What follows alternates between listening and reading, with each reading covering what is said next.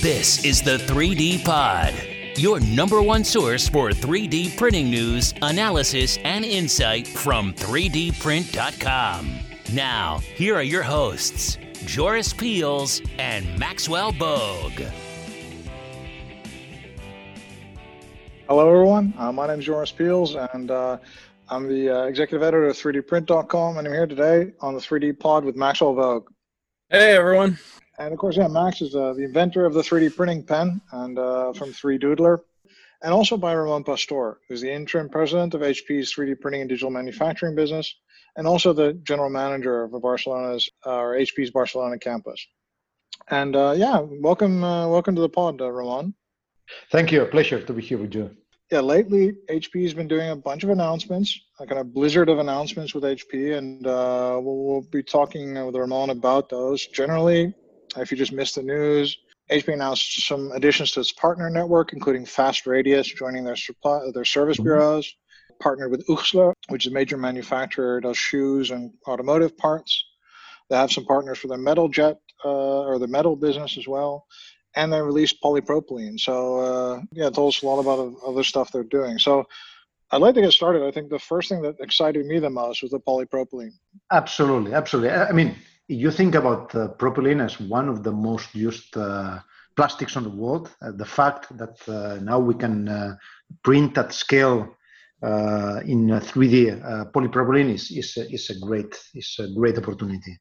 Not only because now you can replicate the characteristics that industry really likes from PP, from polypropylene, which is basically low cost, ductility, chemical resistant, low humidity absorption, the welding capabilities that actually this part will have with injection molding PP, but also because provides these fantastic properties at a very low cost. Actually, will be the lowest cost on our material portfolio, and from a sustainability perspective, this plastic is one of the materials that our customers can reuse 100% of the surplus powder that they have each build. So it's a lot of messages here, great material, great cost, and the sustainability message. With the powdered format of the polypropylene, are you able to make clear or see-through things as well? Or is that still too far out? not with this material. And, right, fair enough. Really, in multi-jet fusion, we use semi-crystalline polymers, and therefore you don't have the transparent capability, although you have some translucent capability. And I like, so the first one, the recyclability, I think a lot of people, there's an environmental message there, but also there's an economic message for people wanting to make parts, right? Because maybe people don't know that if you do sintering, like typically you'll throw away like 30% to 50% of your powder, depending on the parts you make and the yield and stuff. And here you're saying that, so essentially if I do a full build of parts, anything that remains I can recycle, right? Exactly. And that's how many? Yeah. And do you have any idea what kind of economic impact that has on the cost of parts, or not really, or? It's a big part. So if you look at the Pareto of costs, obviously number one always is the raw material cost. Basically, is the dollars per kilogram of the material, and then it depends really on what is the packing density, what is the type of things that you are doing. The second one can be, it depends basically on the different materials, this mix between recycle and fresh. And then basically you have amortization of the printer, you have labor, but actually the first one and second Pareto items are related with material, and both of them, both the dollars per kilogram and the recyclability is two things that actually we are addressing with this material. And so I like the cost thing, because that really make a lot more business cases possible. And I also like the fact that polyprop, like first, okay, we won't have all the problems we have with PLA or polyamide with moisture, because it absorbs like very little to next to nothing in moisture. But also I think the flexibility and the toughness of the material and the softness of the material I really like as well for a lot of applications. Are you seeing like new applications already? Are you envisioning them that where you're like thinking this is stuff we can only do with PP, or this is stuff we can do now? On this, for instance, opens up to a lot of industrial applications, and you mentioned some, no? It's tubes, piping, fluid systems, everything that basically contains a fluid. That's a huge plus. For auto applications, the auto industry is a huge consumer of PP, so that's the other part also for for their interior part, but also their fluid systems, HVAC, medical devices because of the inerting. And for instance, during this COVID crisis, we have designed with another set of companies respirator. And actually, the parts that went into this respirator were using this PP that we just introduced. So it's and with this, obviously, a myriad of consumer applications that they usually use PP. I like the medical. Does it have, what kind of certifications does it have for medical things? What can I use it for? So at the end, the certification, it's a systemic certification. Always when you go to a medical industry, is not the material, it's basically the whole process that needs to be certified. So what each of our customers will need to go through their certification based on their processes and obviously the material. So it's actually, as you know very well, it's a complex matter, and it depends on which applications you need a higher level of certification versus another.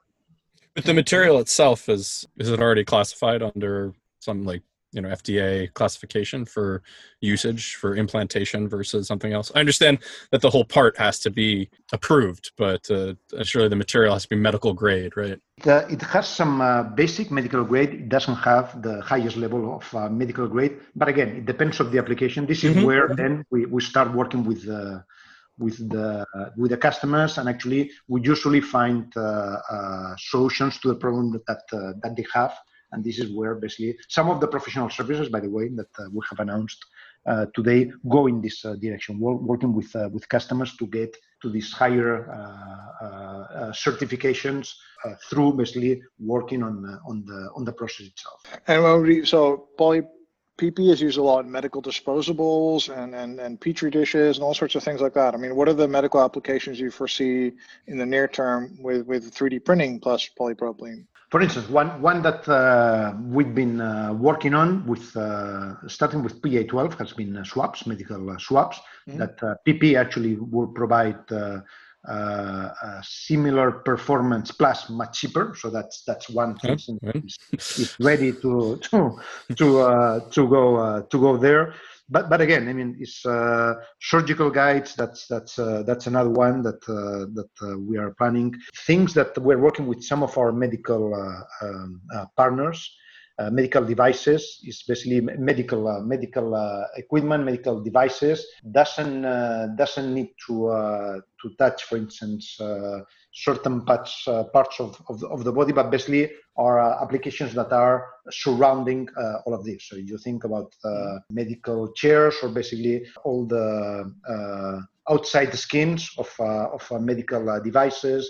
So it's a great material to go there because, again, of its inerting properties. I like the idea of the packaging. It's a really ever-present packaging material.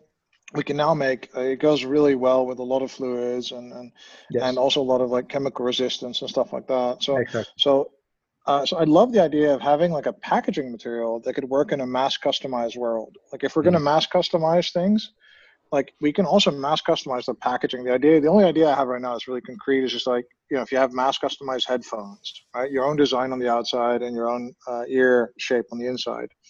You could also have you could using multi-jet fusion PP then print a packaging that precisely fits this mass customized headphone. So do you see like things like those, or you think things like those happening as well? Exactly. So, and for instance, in HP, we have taken in other parts of the business of HP deep dive on personalization. No, it's for instance on our graphic business. or digital presses. Actually, they've been transforming industries like publishing, labels, signage into these short runs and especially personalized. And we are taking actually all this expertise to basically go into this mass personalization, which is something that, as you say, has a lot of potential. Personalization is one of the mega trends that we see in the industry at all levels. People really have now interest, but will expect more in the future to have products and services that are targeted for them, whether the targeting is basically just for fashion, or the targeting is basically just because the functionality actually addresses their specific needs. With 3D printing, and especially with materials that address the low cost, because at the end the personalization is great, but basically you also need to address the cost. I think that we have a great potential, and this basically with software that can bring personalization at scale. This is where we see a great opportunity. I'm curious if HP sees a future where they're also doing consumer level printers, almost like the printers, like regular printers. Right now, to be honest, we're not planning to do printers for consuming. Obviously, yeah. we are doing printers that can address consumer applications. Right. But we right now think that the best option for a consumer is basically to take advantage of the best technology, to take advantage of distributed manufacturing, and basically be served by a local digital service provider rather than having their printer. Their own personal printer. Yeah, fair enough. And is that also how you want to deliver the mass customization services? Is it through local providers, or will it be through HP itself, or you have no? Well, it's too early for that. I think that is early. I mean, I think business models will evolve. I think that we are early on the S-curve of innovation. We are early on the S-curve of adoption, unfortunately. And as this we take off this curve, I think that we will learn what does it take to fulfill the needs of the customer, when they need it, where they need it, and on the quantity they need it. Because this at the end is what we all are trying to do. We are trying to solve this problem of making sure that you address supply and demand in a much more intelligent way that what traditional supply chains are doing. So how exactly, what will be the business model, the mechanism to manufacture exactly what you need when you need to, and basically target it to the person that they need it. I think that will evolve. Right now, basically, we are working a lot with our customers. We have put together a digital manufacturing network that is distributed, and we'll take it from there. I think it's interesting that these things come a lot of times from engineering. If we see 3D printing being adopted, it's the engineers, it's product development people. But if you're looking at producing on demand and predicting demand and making customized solutions and shortening time to market, there is a huge financial impact of not having spare parts, for example. Are you feeling, I found it difficult as a consultant to try to address like C-level, like finance people and try to get them to understand like, this is financially changes everything. It gets you so much more cash flow, and it really makes every. Are you having any luck, or are your people having any luck? Talking to the financial side of the business, or convincing CFOs of the power of this. To be very, very honest, no, until now. Not until now. Not until now. And for good and for bad, I mean, this crisis has been a humanitarian disaster. Right. But I think that has opened a lot the eyes of supply chain executives of what really means a resilient supply chain. And we all, all companies, and HP included, we all had our business continuity plans. But now in retrospective, our business continuity plans were very naive. In our case, no, we for the PCs for HP or the consumer printers, no, we had factories that were redundant in China and Malaysia, thinking that if there is a flood in Malaysia, the China factory could cover for it.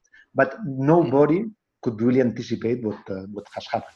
and what actually will continue to happen given the globalization challenges that we're having. So the whole idea of a business continuity plan, of a resilient supply chain, I think that now is very, very different. Looking at the supply chain executives in HP, for instance, their idea of how to design a supply chain in the future is being now approached in a very, very different way. From moving to cost is basically is the king, and obviously you need to have a minimum of resilience to, wow, cost is important, but you need to have a flexible supply chain, because the things on the future that could happen are very different than the things on the past, and therefore the benefits of a flexible factory, of a distributed factory, are huge, and basically the cost avoidance that in a crisis a flexible supply chain can have can actually overrun the difference of part cost in an absolute terms. So I think that this crisis opened the eyes for many people, and you cannot imagine the number of conference and talks and interviews I had from the last weeks talking about this. Do you envision, I mean, even within HP and some time scale, that these printers will be making the pieces for other components of the HP absolutely. universe? So yeah. we were already doing this. So it's obviously our 3D printers have a lot of components that have been printed by our 3D printers. Right. On our graphic devices, actually there is a bunch of them. We are even printing some components in our PCs, both in plastics and in metal. That's something that we haven't shared very much. And in the 2D printer, I think that now we're going to move to a totally different way. That's for a supply chain that has many components. Right. When you're talking about products where the 3D printer is almost the product, this goes to the totally different level. Where actually that's even make much more sense to move totally to 3D printing. But a lot of people say like, this is like a once a century kind of thing, and this is not going to happen again. So maybe I don't need to really change that much, or what would you say to that? Because I think there's a feeling now. Yeah, I think that, and unfortunately, on the future we'll be more and more surprised of things that are coming than that hasn't come. I mean, if you look at how the world has changed in the last 10 years, in terms of stability, of things that have affected the stability of the global economy, it's accelerating for some reason. We have seen, and I've seen actually statistics from the petrol crisis that we saw in the 70s to the year 2005. It probably has been the most stable period in the history of mankind, which on the last 5 years this has changed, and actually and unfortunately I think that it will continue to change. Who knows what will be the challenges, but we have seen a period where globalization has played a lot of stabilization play, and we're seeing actually this globalization really challenged with a lot of nationalisms racing, with a lot of tariffs, taxes, a lot of barriers for global commerce, plus crisis that will arise. So I think that again, unfortunately, we will live challenging times in the future. Yeah, I think the thing Max and I kind of brainstormed about, I don't know if it was the last podcast, no, it was the one before that. It was 2 ago. When we did distributed manufacturing, we were talking about this idea of maybe making like a made in Switzerland kind of customized, really high quality, really expensive version of your product, having all the production done by 3D printing or a lot of it. Mm-hmm. And then if there is a crisis, then you have that local production facility to take over. And then you just have to design all your items to be made on injection molding, but also on 3D printing. Exactly. So, I mean, you just hit it. If I look at what has been the role of 3D in this COVID crisis, I think it has two roles. One, which is probably the most visible one, where we have identified gaps at local communities, design, qualify, certified, and produce 3D parts for again, from swabs to respirators to personal protection equipment.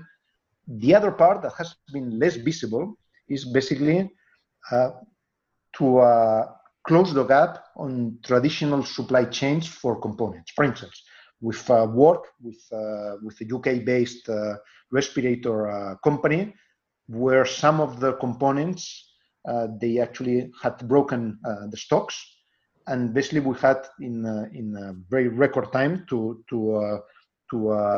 qualify or design a certain components for basically their traditionally designed respirator.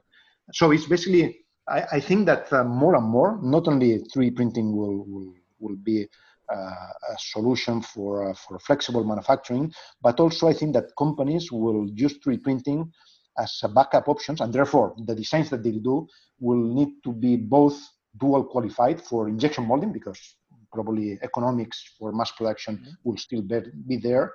But from a resilience point of view, this design, they need to make sure that is also qualified for 3D printing for two reasons. One is basically in these cases where there is a demand peak or supply breakage, so basically you can move rapidly to 3D printing, or in the case where they have distribution in either remote parts, or basically they want to do for certain things late postponement and distributed manufacturing. So I see basically both things going on. And I think it's interesting that you guys, spend a lot of effort on the whole COVID thing. I mean, you guys really must have thrown a lot of people at this, because you made like 3 million parts or 3.2 million parts or something. And a lot of it is one thing to turn on machines and lend out some production people, but you spend a lot of time, like you mentioned, qualifying parts and doing stuff like that. It's not that the COVID crisis came and we had a bunch of designs ready to print, by no means. Right. Yeah, exactly. We had to learn real time what were the problems, and the problems at the local level, figure out a design, prototyping, go through the certification with the local authorities, and then do for some parts clinical trials, and then start producing. So, and this within weeks, when basically, and you know this very well, it takes months of years to do this. So I think that this at least for me, has a couple of learnings. First is that application development and qualification can be streamlined, and I think that also local authorities have identified this, and I think that will move probably to a world where there will be a much more agile qualifications of things that actually can be done without putting obviously lives at risk. Right. The second learning is basically how powerful is to have a team of motivated persons with a mission, and knowing that basically what they do is meaningful, can save lives. You cannot imagine the number of volunteers that we had within our organization willing to spend weekends, work overnight, because they had this mission. Because they know that basically the hour that they were not designing this could actually delay this respirator that we did, or the qualification of a swab, or actually a connector that we did for a hospital that had this breathing circuit, and how this has really motivated teams to work to a next level. So it's this, from a culture perspective, there's a lot of learnings here. Is there anything you're particularly proud about in terms of what they've produced, or that you think is a great demonstration of how this community has come together? I think that I can mention a couple of right of examples. Maybe where I've seen the industry come together more clearly is on the swabs example. This is where we've seen different 3D companies working together. One company in particular actually leading with their CEO, but and all of us actually sharing things and knowledge, not from a competition who arrived first, but actually from working together as an industry. I think that this is something I've been talking with most of the CEOs of 3D companies, and all of them actually with a very open mindset, willing to share designs, willing to share knowledge. So this, from an industry perspective, has been a fantastic moment. A fantastic moment. That's for me one of the great examples that I can think of. Is this something we should be doing as an ongoing thing, either as an industry or as HP, where you're saying maybe we have some kind of HP helps thing where you would use the same kind of volunteers and capacity to kind of help people using 3D printing? Is that something to think about? Or I think that when there is this crisis moments, where these moments where really people are at risk, that there's some critical moments. I think that not only HP, I see that all the 3D companies I've been talking with are going to again step ahead and offer for free, because actually the things that we've done are pro bono and for free. Their help. I have no doubt. So they're pro bono. Most of the things that we've done, and I mean, there's things that are now are ongoing. That and one thing is basically what we do at HP, and the other basically when we share designs with our partners, and they actually then they decide what they do. But actually, the amount of hours, the amount of parts that HP has done, it's pro bono. And is there like because you have also at the same time. Is there maybe a service in there for HP as well, like a supply chain resilience service? Is that something you're thinking about, or? Exactly, and actually, one of the services that we announced yesterday is basically a sourcing strategy service. When our customers go to production, they can do one of two things. If they are vertically integrated, we are working with them with production optimization services to basically to validate, fine-tune the quality and production processes to make sure that they are optimized to get higher yields, lower cost, etc. For the ones that actually they subcontract, what do we offer actually services of sourcing. So basically, how should they think about supply chain? What should they ask for their suppliers? How should they make sure that their suppliers have the right level of quality? So we offer both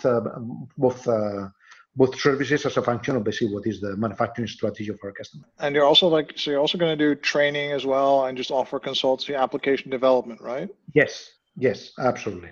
So we'll offer services both from help our customers facilitate what identification of parts and basically give them knowledge on design varieties, to help them enable the development of applications with a specific design optimization for their specific application, as well as basically end-to-end application development and qualification, and then the production services I was talking about.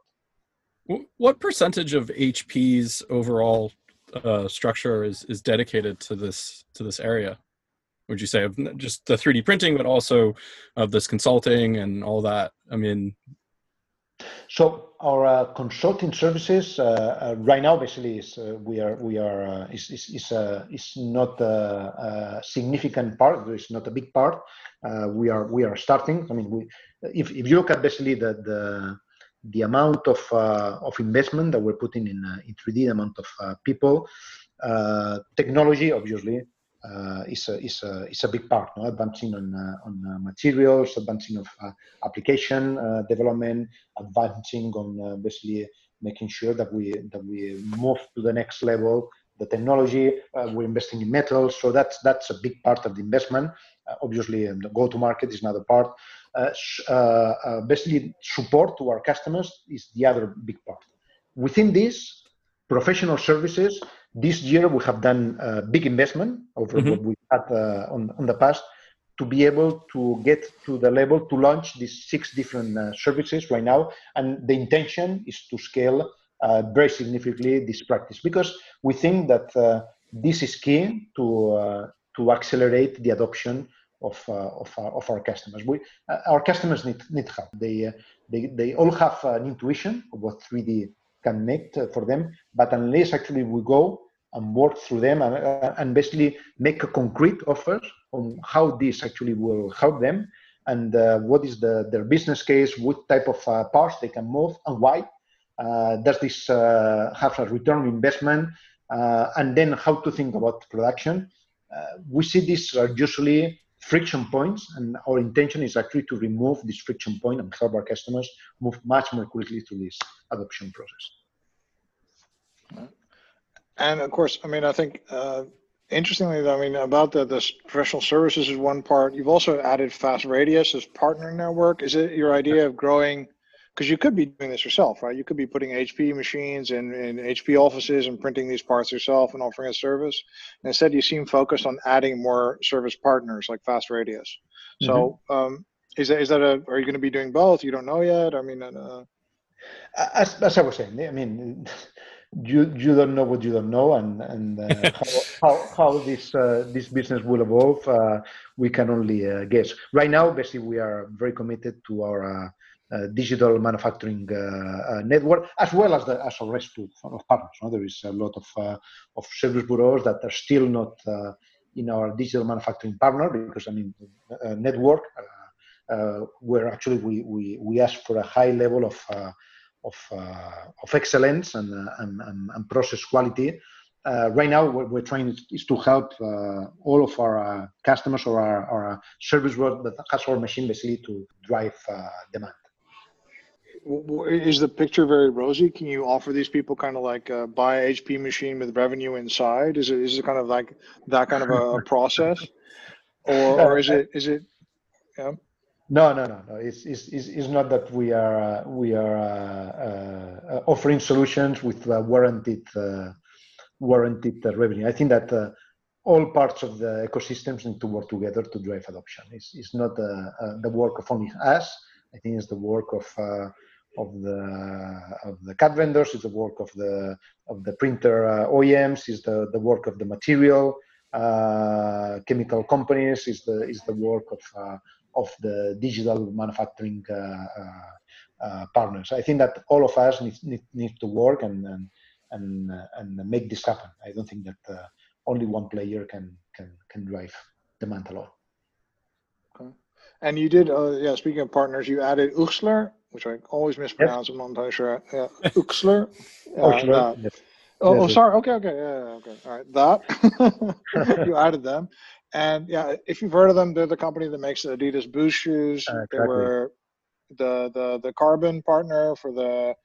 I want to say the word ill-fated without saying the word ill-fated, but the partnership with Carbon, and also they make a lot of car components, like really complex car components as well. Like I think they make parking brakes. They're one of the largest companies worldwide in parking brakes.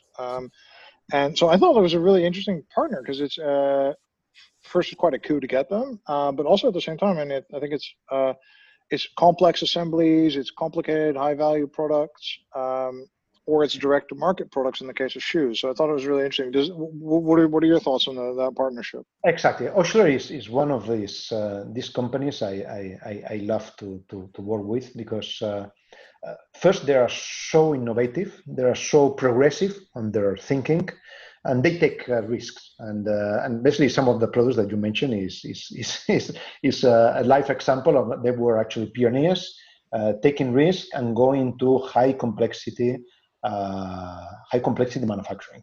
So partnering with Uxler for us was very, very, very important. Uxler has already put a fleet of 50 to 100 HP printers, and they've been actually pioneers of driving a number of very innovative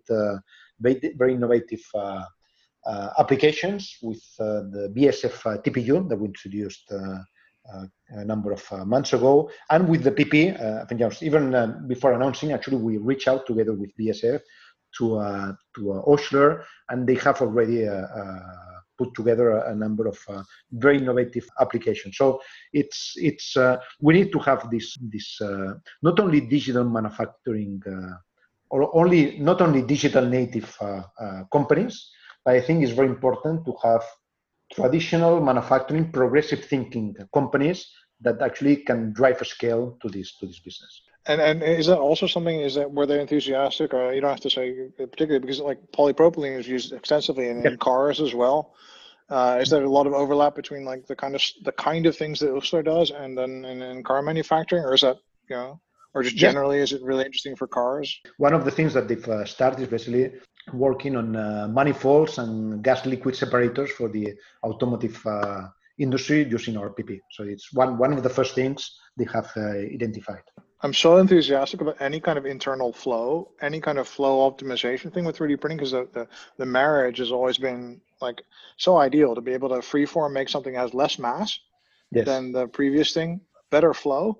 And the problem always has been like with sintering, you have a problem with it, the parts are porous, so they suck up moisture in an irregular way, which is why they're so hard to paint, right? So I thought it was really, that's why I think any kind of flow component, polymer flow component is really exciting to me, and manifold specifically. Exactly. Yeah. Are you also looking at valves? Because like polymer valves could be very interesting. I know in metals, valves is a really fast evolving area. So I was thinking of maybe polymer valves. I don't know if that's like a high value thing, but that could be very interesting as well. In the oil industry. Yes. Yeah. Yes. Yeah. And then that's a good idea, dude. I'll need to think about that. Anyway, just generally, also you also released some customers from MetalJet. So MetalJet is your metal printing technology. It's not out yet. I can't go and buy a machine, but somehow you're already finding customers for it. So what's the significance of that? We are doing this for a number of reasons. First of all, our MetalJet technology today has a maturity level that actually we can produce parts that actually can sell. So some of our early customers are already using some of our current products that actually we are placing with them, and GKN, for instance, is one of our partners. Parmatech is another of our partners that they have basically fleets of our MetalJet printers on the state that they are today, which are, the state is pretty good. And they're already producing parts and actually volumes for their customers. So it's not that we are in deep I phase and investigation, and until 2 years we don't release the product. We have today a product. The only thing that actually we restrict to certain customers until actually we release the commercial available product in a number of years. The reason that we're doing this is first is to learn, retrofit to the commercial available product that we will release eventually. But the other one, and this is more important, is to qualify applications early on. One of the things that we have learned from in the hard way in the plastics is that we didn't work on application development until the product was released, when we released the 4200, and the same with the 5200. And the problem with this is that once you release a product, then starts all the hard work of qualification of applications. That depends on the vertical, can take as low as 6 months or as high as 5 years. So it's very important that if you have a technology that is sound, that is robust, and the only thing that basically you are closing the pronunciation, you start early on. So when actually you launch, you have your application ready to scale, and basically you can gain scale much easier. So we're doing this for these reasons. And Cobra and one of the Marine Corps applications that we announced is exactly this. On Cobra, we're putting together some already parts that will be commercially available. GKN, Parmatech, they have other customers that we are today serving on. Now, for instance, on the Cobra example, which is, by the way, and for the people that are hearing us and are not golf enthusiasts, the Cobra is one of the leading golf equipment manufacturers. So we are not only working with them to do some parts today, but also we're working to them on the future roadmap of personalized putters or tap heads or whatever basically they do. The other good example is the US Marine Corps, which is the other part that actually we were talking about. And this is for a very unique case, which is their amphibious assault vehicle, which is a design that has, I don't want to be wrong, but I think it's more than 40 years old, the design. And basically what they need is replacement parts. And basically we're producing now for them at least 200 parts for spare parts for their amphibious vehicle. This, you could think, wow, this is an extreme case. Not really. Actually, if you look at aerospace, you look at automotive, spare parts needs to be there for, in many cases, 30 years after basically the last sale of one of their SKUs. So the spare parts for this type of complex industrial vehicles is actually is a real use case. And I think the interesting thing about both of these things is that one is personalization in sports equipment, which I think is quite new and really an untapped area. And the other one is a very established thing. I mean, the European Union, I don't know how much money they poured into spare parts and spare parts, everything they have projects for. And do you think that you know, when you compare it to traditional methods of either lost wax casting with SLA or either DMLS or, you know, do you think the real cost advantages of metal jet will really make a huge difference for these areas? Are they going to turn something that's hundreds of parts into something that's tens of thousands of parts? Or yes, absolutely. Actually, the economic value proposition is actually the strong thing about metal jet versus other 3D printing technology. I think that in general, binder jet type family of technologies have a very sound economical proposition, but also versus a lot of MEMS, metal injection molding, some casting, even some machining cases. We are working with a number of customers I cannot disclose. And when I saw the volumes that they're asking us, I was thinking, no, this cannot be.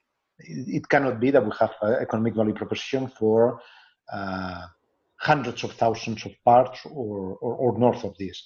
And actually, if you look, there's some really incredibly complex metal parts that actually use a number of metal technologies to get to this level of complexity that 3D metal has such a competitive advantage. And I think that we are only scratching the surface. I personally am becoming more and more excited about this. I really see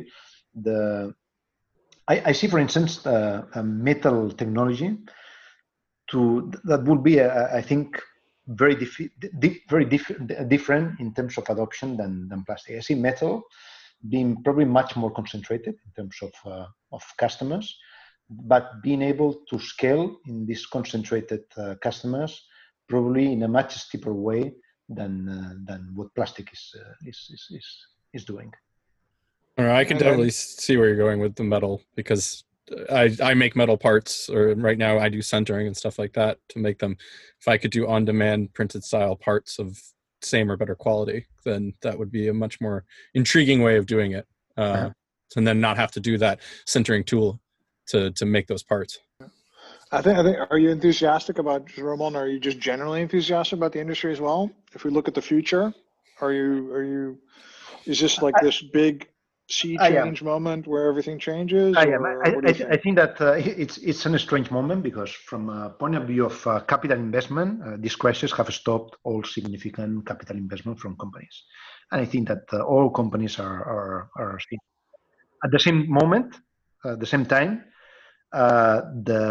We haven't seen any big plan being cancelled. Actually, there's some that have been delayed because actually the factories have been shut down for obvious reasons. But I see actually the mindset, the top of mind of this digital transformation, really making a step function in these days. I'm very, very positive on the future. I'm very, very positive. Okay. Hey, thank you very much, Ramon. Thank you so much for coming into us today. Thank you. My pleasure. No, it was great to have you on. And thank you so much, guys, for coming. And this is another episode of the 3D Pod. Today we were joined by Ramon Pastor of HP and Maxwell Vogue, of course, and my name is Joris Peels. Thank you so much for listening to us today, and keep your suggestions and ideas coming if you want us to interview certain guests or if you have ideas for the show. And thanks a lot for following the 3D Pod. Thank you very much. You've been listening to the 3D Pod. For more information on what you just heard or to subscribe, visit www.3dprint.com. or follow us at 3dprint_com.